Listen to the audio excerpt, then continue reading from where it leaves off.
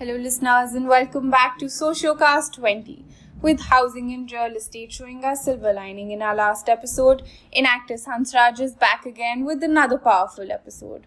I'm sure most of you listeners, or probably your kids or students, are scratching their heads with 100 questions. Will the internships happen? How will the exams take place? Will the curriculum change? Are the placements going to happen? And if yes, when? Should we apply abroad? When will the session start? Are online courses useful? But most importantly, how to use this time productively?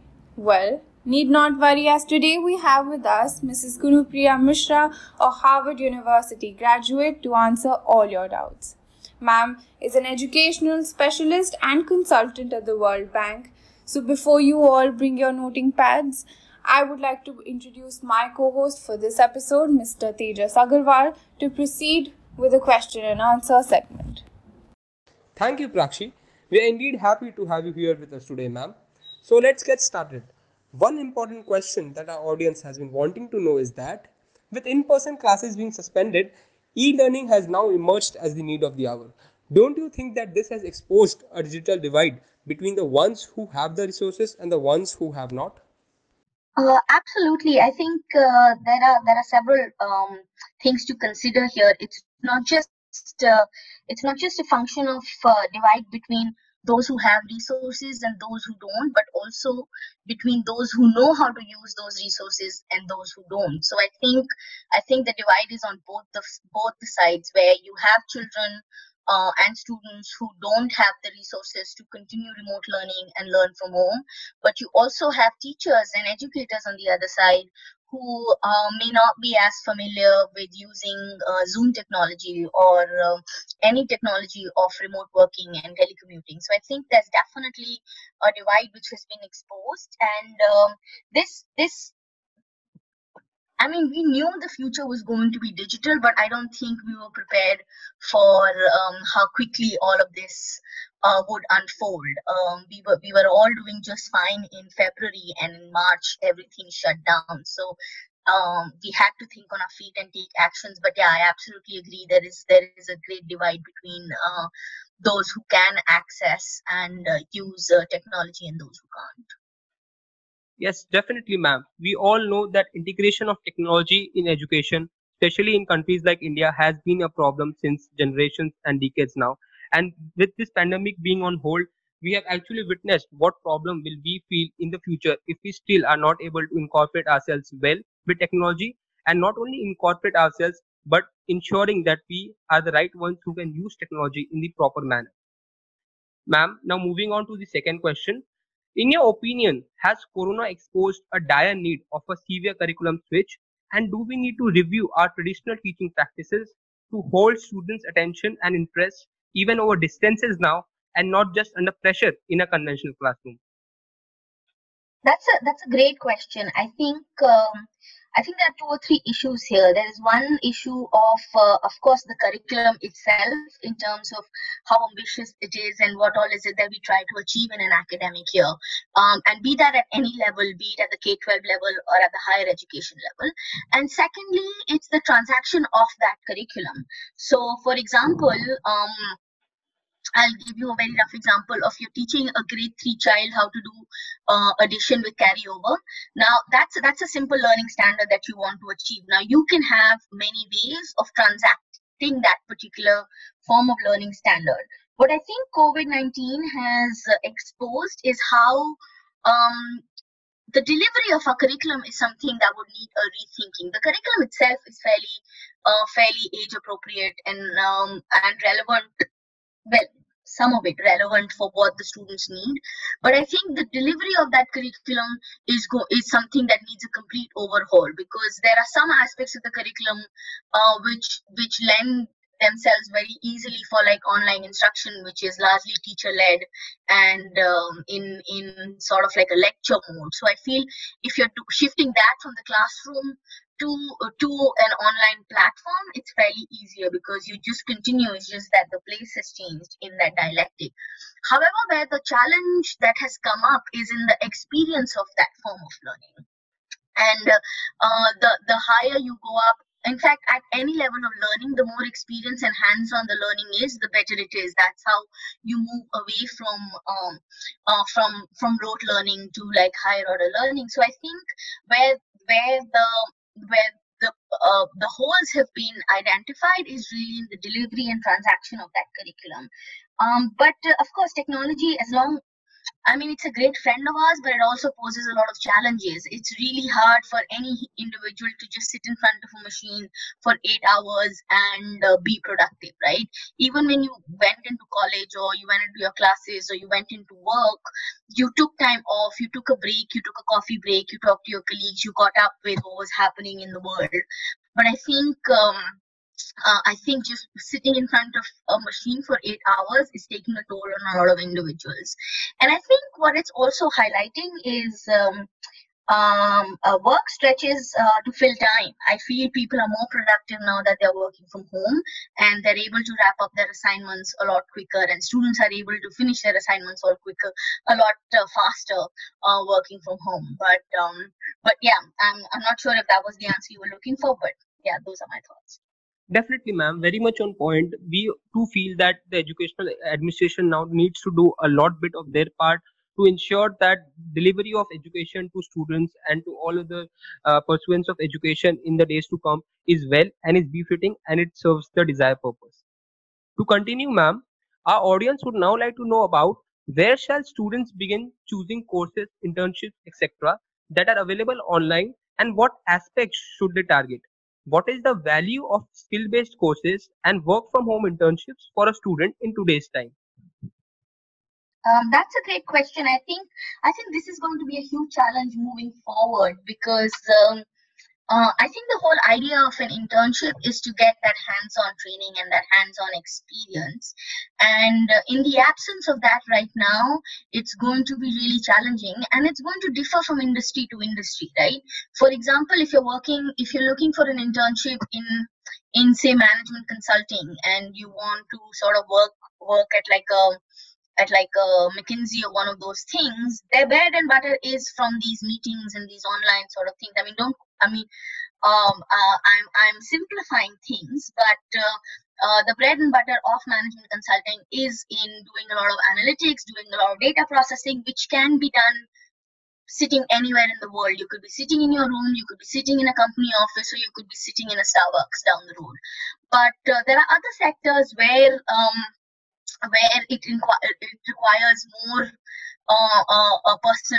more interaction and more working. I mean, if I were to think of an example from the top of my head, sales and marketing is something which is going to be really challenging to do it from sitting in your room and following the norms of social distancing and those kind of things. So I think the approach is going like how you go about finding these internships and what is meaningful has to be very industry specific. And I think one of internet is our best friend right now. I think the starting point has to be where you have to start doing desk research and secondary research. I think a good option, I always advise students, is to talk to alums and find out where your alumni are working, and people who've done courses similar to you or who have training similar to you, reach out to them and talk to them looking at internships. And I think the model that you guys follow is which is of finding people off of LinkedIn.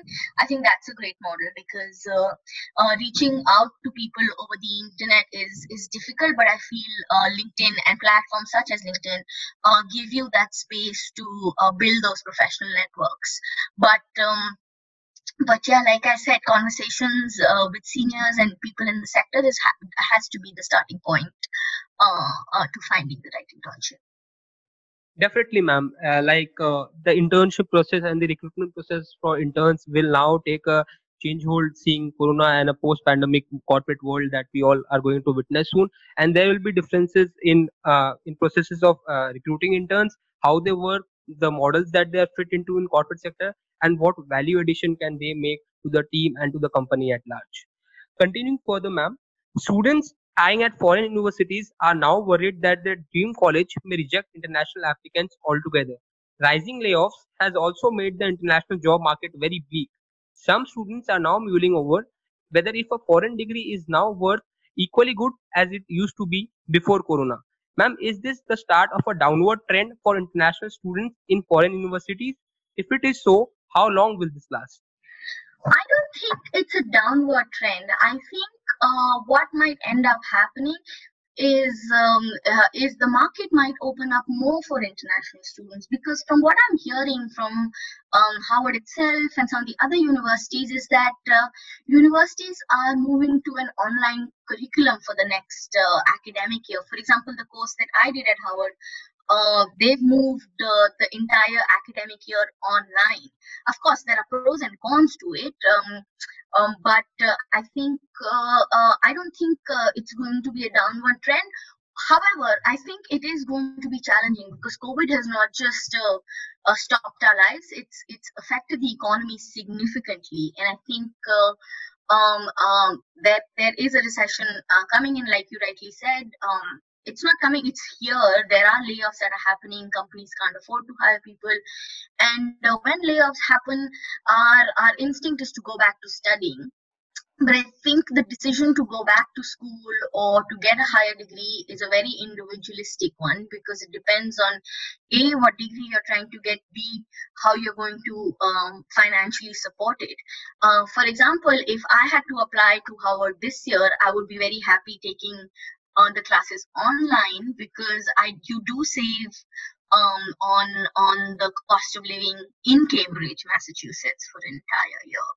However, what you lose out on is the experiences. And honestly, higher education is more about perspective building and networking, and I think and the experience of learning. So um, while technology and doing everything remotely and online is helpful and it's helping move business forward, I don't know how valuable it is in giving the students the necessary experiences that you gain. Going by my own personal experience, I think the maximum learning that happened for me, the year I spent in Cambridge, um, was outside the classroom. It was the discussions that we had while we were doing those assignments. How are you going to do those when you are across 17 different time zones? So I think while the question of are universities going to stop accepting foreign students, I think that is no. I think the Howard Ed School has actually reopened its admission process, so it's making it more accessible to students who probably didn't get in the first time around. But is the experience going to be the same? Probably not. So I think that those are some things that we have to consider.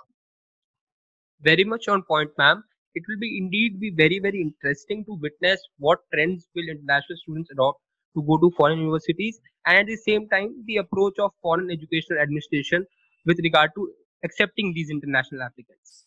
To continue Mhm. further, as the current pandemic has made technology in education an absolute necessity, how much are our teachers and students prepared to incorporate it into the present form of everyday learning and teaching?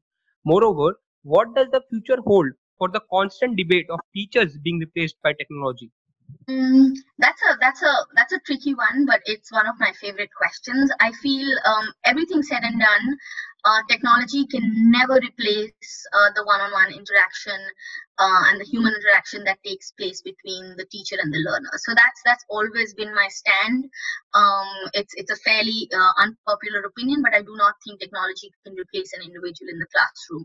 It can supplement that learning, but it definitely cannot replace the individual. Having said that, I think teaching and learning going forward will incorporate more and more learning. For example, 4 and 5 year olds the world over right now who are about to start their education journey are starting their kindergarten or KG lessons online right now. It's a very different generation from what my generation was 30 years ago when we started schooling.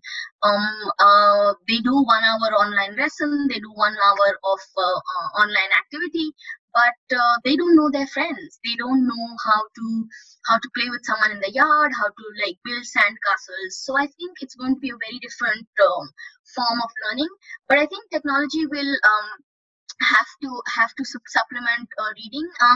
Um, I mean, it's going to be slow, but we will get back on our feet and we will get back in the world. But I think it's going to be a challenge. And I think what it would also require is on the other side is those of us who are not so comfortable with technology have to incorporate more and more into our classrooms. So teachers who did not use technology in their classrooms now have to, even if it is say a webinar or like an online lesson, and you have to have new techniques and a new sort of uh, um, repertoire of activities that you can to keep your students engaged. So it's a whole new learning curve of how is it that we use technology and interact with it in our learning experience. Very much on point, ma'am. History has been a testimony to this fact as to how teachers can never be replaced no matter how advanced we become in terms of technological upgradation. We feel that technology and teaching and individual teaching are individually exclusive, but at the same time they are mutually exhaustive. Moving on, Yes. good private schools and top colleges are now barely getting through online teaching. This has exposed educational sector's crack in handling such a situation and crisis. In your opinion, what kind of infrastructural changes should educational institutes incorporate to go further? That's a great question. I think the top end private schools, at least in India, I can speak to what's happening in India right now. It's the parents who end up covering that cost. For example, if you're studying in an IB school and you have your assignments that are given to you and you have to do them on your iPad and submit it and email to your teacher, the iPad that the student uses is not funded by the school. It's the cost of it is weaved into the overall tuition cost, education cost that parents have to bear. So I don't think the private schools were equipped. In fact, no school was equipped to handle the kind of challenges that COVID-19 brought forward. But I think what it has also done is made transparent the higher costs of private education. Parents are willing to spend that extra money because they have the purchasing power and they have the disposable income and they want to invest in their children's future. But I think the cost, you have to rethink the cost of private education while it was delivered one-on-one and in person, and how it is now being delivered online. For example, say you're paying I don't know, 2 lakh rupees a month. It's just a random figure. I don't know what private school fees are in India right now.